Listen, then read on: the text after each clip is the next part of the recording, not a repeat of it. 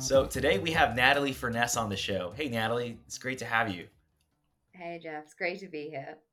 So we've known each other for a number of years, and I'm just can't wait to have this interview. And quite frankly, I think it took a little bit of time to get this lined up. Yeah, I mean, we had my puppy got sick, we got busy. I think we're probably the busiest two people in the RevOps space right now. I think that'd be underselling some of our peers, but I'd say we're rank up there.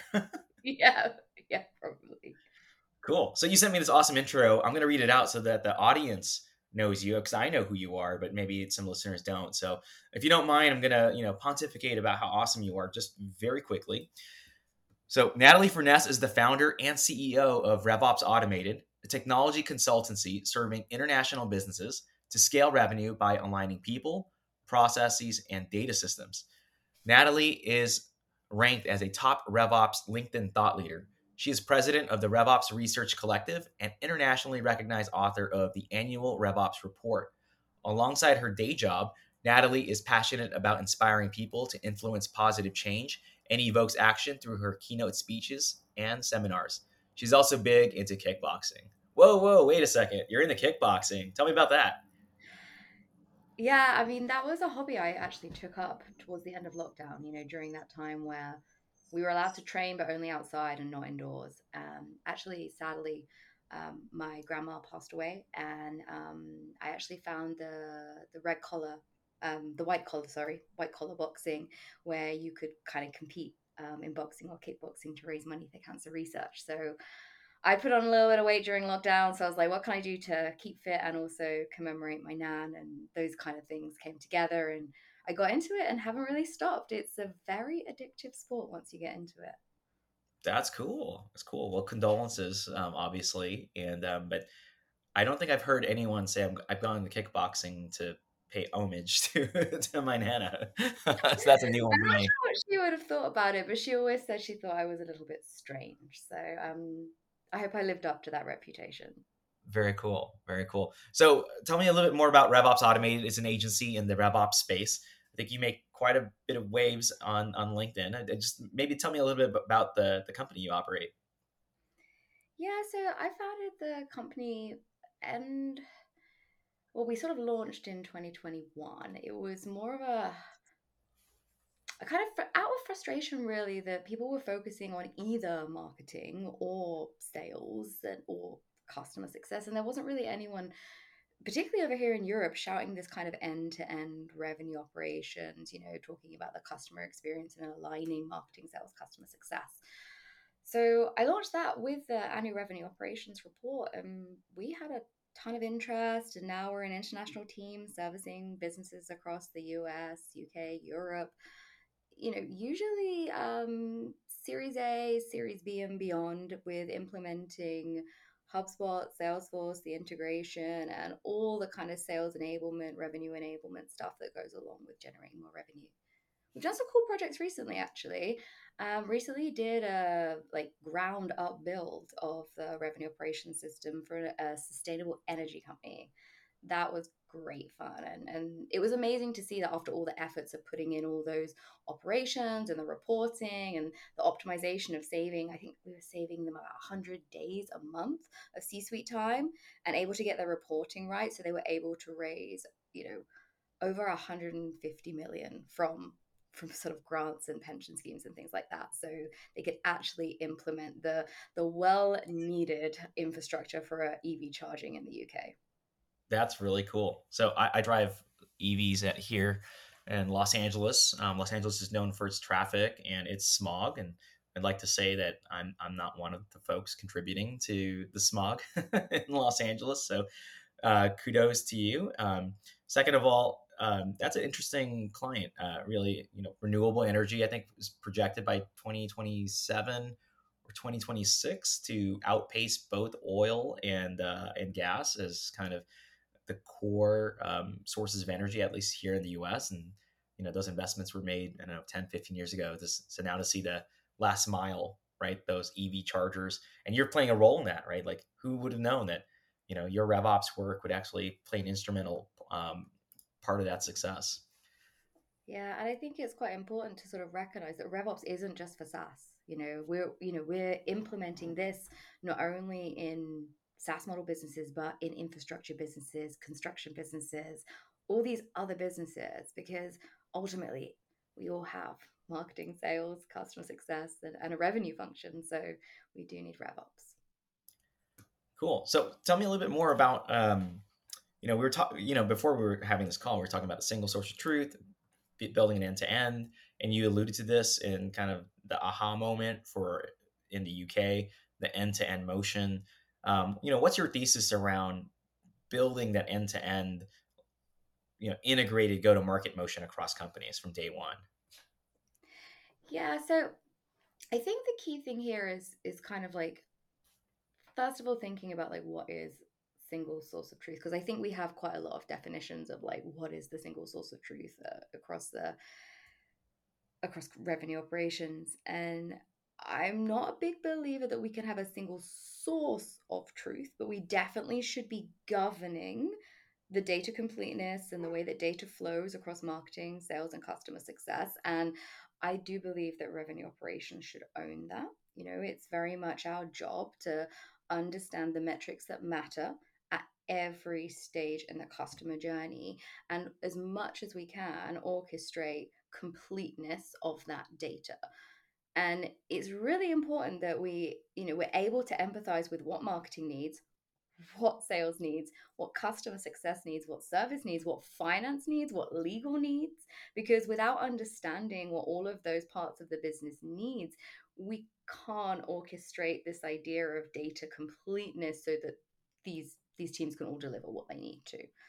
Um, Yeah, some key themes there I think are interesting. One, what's the problem you're solving for as a collective group, and then individually as a function? You all have different pieces of the pie, KPIs that matter to one group or the other.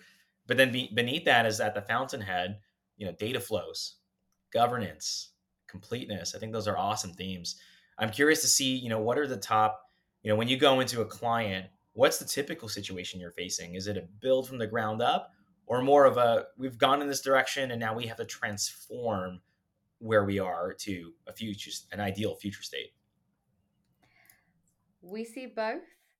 We see some ground up ones. I have to say, ground up ones are actually often easier to navigate because we don't have the technical debt. We don't have the data. We also potentially don't have the CEOs, founders, C-suite, or business who doesn't trust consultants that maybe they had before. Whereas in the transformation projects, which we do see a lot more of, we have the technical debt. People are often very committed and very loyal to the technology stack that they have already. They don't necessarily want to change that easily. They want you to fix all their data. Um, and the biggest thing I'm seeing is that businesses don't seem to have their life cycle stages mapped throughout their software. When we talk about revenue operations and the bow tie methodology and the importance of tracking, lead to MQL, SQL, into an opportunity, into a customer, into a onboarded first impact, reoccurring impact, and ultimate impact. No one is defining or tracking them across their whole stack. They might have bits of them in one software, bits of them in the other, but there's no orchestration to allow every platform to report on where people are in their journey with the brand. And that's the biggest challenge that I'm really seeing and really wanting to help businesses overcome, really, is just having a view of where your contacts and accounts are in this life cycle with your brand. I think that's hugely fascinating, right? We talked about, or you talked about the bow tie model. And for those who are unfamiliar, the bow tie model is really two funnels facing each other with the narrow ends connecting. And that's really the acquisition process on the left, and then the post acquisition loyalty and expansion processes set on the right. And that entire journey is the kind of the life cycle of a customer. I think there's some powerful things you talked about there, or themes. One, technical debt. I'm going to get to that in a second. to a lack of trust with consultants. I've been there. I've been a consultant. I've also worked and hired consultants, and it goes both ways. I think that it speaks to the amount of inertia or friction you have to overcome with many of these clients. Third, loyalty. That's actually a very interesting one. I tend to be very black and white binary around, does this bring me joy or not, or is this functional or not? But the fact that folks operate in the gray and they're just quite loyal, perhaps maybe there's some job security with some of these technology systems with internal employees. That's an unspoken rule, but you kind of see that a little bit as well. One thing I don't think you mentioned, but I often see companies fall victim to the shiny object syndrome. They read something on LinkedIn, they think, holy smokes, that must be the newest thing. I have to have it. And they go they chase the newest car down the street, only to find that there's a lot of overlap with the tools that they have today, right? So, or the feature set that they need just aren't built. I'd love to dig into the loyalty piece because there's a little bit of psychology there. How do you know that you're spotting a little bit of loyalty with the tech stack? And how do you gently let a client know or educate them that maybe it's time to let go, or maybe it's actually time to double down?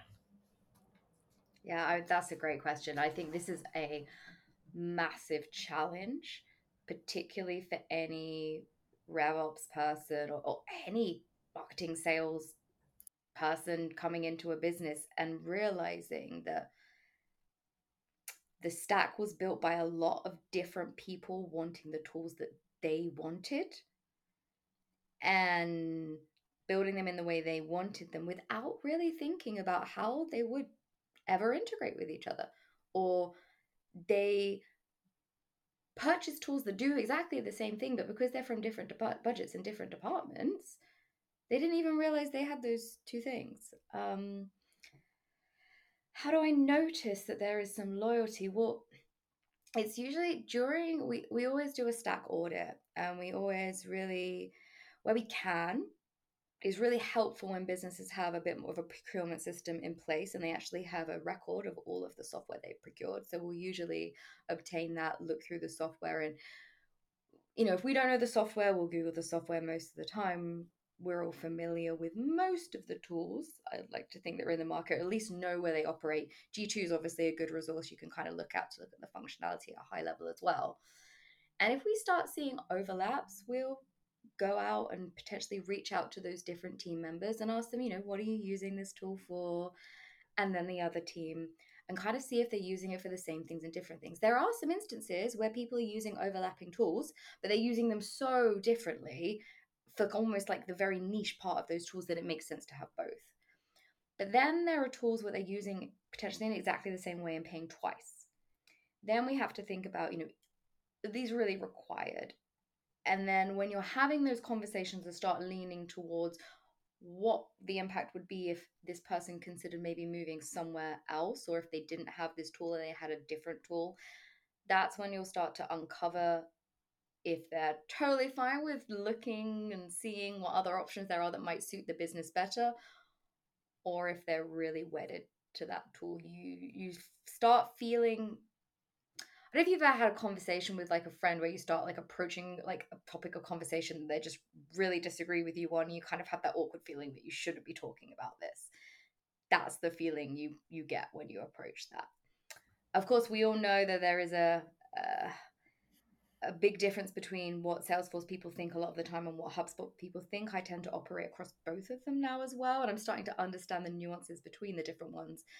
But when you're looking at changing a system that has got so many processes that they've built into it, that they've invested so much time, so much energy, is almost part of their role, you can kind of understand why people don't want to let go of that stuff. And I've also been reflecting, thinking, if we remove that bit of technology from the stack, are people fearful that their skills and their expertise might not be so, so relevant for the business? And that's got to be scary for people. That's so super interesting. I spent my first couple of years in operations in the Salesforce ecosystem, and those were the years where sales loft and outreach were starting to come up. And so when it came to certain specific tools, and if I went into an environment or was giving advice to someone, they had to be on a Salesforce. They had to be on Salesforce Rails in order for me to really feel like I was contributing. Over the last few years, I've actually operated quite a bit in HubSpot, and I've actually come to appreciate the leaps and bounds that they've had on the CRM side of the house. It's not just a marketing tool; it's really an end-to-end business platform, and they're becoming quite feature rich very rapidly. And I think it's good to have options in the market. And now, as a revenue operator, trying to abstract away business principles from the technological details, I can say, what, a lot of these tools actually have feature parity in many of the core areas you need in your life cycle. Sure, there might be gaps and workarounds, but that's going to be closed with time. Or you can close it with a build, or you can go build it with it and close it with an integration. And so I think everyone has to think through their own personal situation at work and make the best choice that's available for them. I don't try. I try to be technologically agnostic these days, just because being so dogmatic about one tool or the other, I think it really leads you astray. Yeah, I think the one thing I'm learning more the more what I work in more and more businesses is that the easiest way to build truth across all of your functions is to have all of the functions underpinned by a single data warehouse system. If you have a CRM that covers all of those functions, it's going to be much easier. However, you might make some sacrifices to do that, but you need to decide, is what I want to have an end-to-end customer journey, marketing, sales, customer success, customer service, your website, all your forms, everything, your advertising, your social media. Do you want that all in one CRM based solution? Or do you want to have multiple tools and then manage the integrations? Because I think what's really important here is that people understand that every time you add a tool, you add an integration operation step. Unless you get to so many integrations when you get bigger that you then look at a data orchestration tool itself to actually, it's someone's job to sit on this tool to actually orchestrate all of the data systems so that, the metrics that matter move from one platform to another. So that's really a question for businesses. What matters more? Does this truth matter more, or does having the tools that you would like, but potentially there being lots of different tools and having this integration matter most? So there's an aspect to it where I think you see a duck on the surface of the water, everything's running smoothly. Then you peek underneath the water and you can see the duck's legs just like churning, but they're just staying there. So there's a lot of work just to tread water. And I think a lot of times when folks are thinking about these tools, yeah, I want the result, but the calories, the energy that it takes just to get there, which is that integration operations that you talked about, that's another administrative burden that you're placing on to revenue operations teams. I think revenue operations teams can have a healthy dose of assessing their capacity and their capability and pushing back or making the right trade-offs ahead of time and managing those workloads accordingly. Um, but on the surface of it, there's that technical debt you're also incurring, right? Because these tools are somewhat unique. And so maybe it's not a perfect tool. You have to build some sort of workarounds, custom fields, workflows, validations on the back end just to get the thing to work. But that technical debt, I'm curious to hear from you, by the way, how do you think about paying off that debt? I think in personal finance, you can think of pay it off all at once, pay it off in installments, or I can close my eyes and hope it goes away. And, the debt's just going to go away magically. I'm curious how you think about that. Oh, how do we think about that? I think there are key events as businesses grow where they have to start thinking about what they need to implement. When you're in that phase of like growth at all costs, I mean, I don't necessarily buy into them ever doing that. But, when you're in that real growth mode, you might not think about what you're implementing. You might be just focusing on growth. But then you get to a point where you need to be sustainable and scale. And it's usually at that point, if they haven't implemented RevOps from day one, which I'm a big advocate for, RevOps from day one just helps you grow and scale all at the same time. But if you haven't done that from day one, usually when you're moving into this, do you know what? We've grown, but now we need to scale sustainably. We need to be able to protect ourselves from any changes in the economy. We want to be going for our next raise, and we want to be proving that, we are sustainable. We're planning on being acquired. Like, any of those events coming up, we need to start implementing it. And it is usually kind of an overhaul. We're usually seeing the first overhaul or getting asked to do data cleanses and things like that when a business is usually like 1 to 2 years maybe into operating, and we're doing like a big project then. But then what usually happens is one of two things. They either keep us, if they don't have their own in-house revenue operations team, they'll keep us in perhaps for a support contract, and then we keep stuff running. Or they say, we know enough now, but we're not going to hire RevOps, and we can manage it ourselves now. Unfortunately, those businesses that choose that option, when they just see the duck, as you said. They don't see the Yep. legs, and they only appreciate the duck. They don't see the legs. Sadly, those are the businesses that will often 1, 2 years down the line say, oh, our consultant didn't necessarily implement what we thought they would, or it didn't stay clean. It's a continual process. Like, it's like saying we'd accept our houses to stay clean. We do one spring clean once a spring, but then we don't touch it for the rest of the year, and it should just stay beautifully clean. I would love that to be the truth, but it's just not. We have to do maintenance, we have to do upkeep. Like a car has an MOT, you have to take it in for regular services, you have to look after it. And if you don't fill up the oil, and if you don't put windscreen wash in the windscreen wipers, then bad stuff happens. We have to look after our product, our CRM. So I think when we talk about source of truth, data systems suffer from the law of entropy, right? Order takes energy in order to maintain that sense of order. Without that energy applied to it, things start to fall to disorder, and that is very much true with CRMs, right? As soon as you grab data from a data provider, you put it into your CRM, and you let a year, 2 years go by, that person, that contact, has probably changed jobs, perhaps. Maybe it's that they're not even in the right title anymore. So maintaining those systems take a lot of work. And in fact, that source of truth is, to go back to your points around data flows, governance, completeness, there's a rhythm to it that in order to remove the sediment from, the bank of the river, you really have to maintain the integrity of how that data is flowing. Mm. So, by the way, we're getting to the end segment, and I'm just curious. You've had some major pivots and transitions in your career. If you were to go back in time and talk to young Natalie, what advice would you give her? One piece of advice I think I would give my future self is thinking about the impact metrics before you start a project. I think we all have this Hmm. habit of rushing into doing something to create positive change before collecting a baseline. It's very difficult to measure the impact that your project has had if you don't collect a baseline metric, decide which metric you're going to move, do the implementation, and collect the metric in the end. We all say we're going to do it, but I would tell my younger self, definitely do it.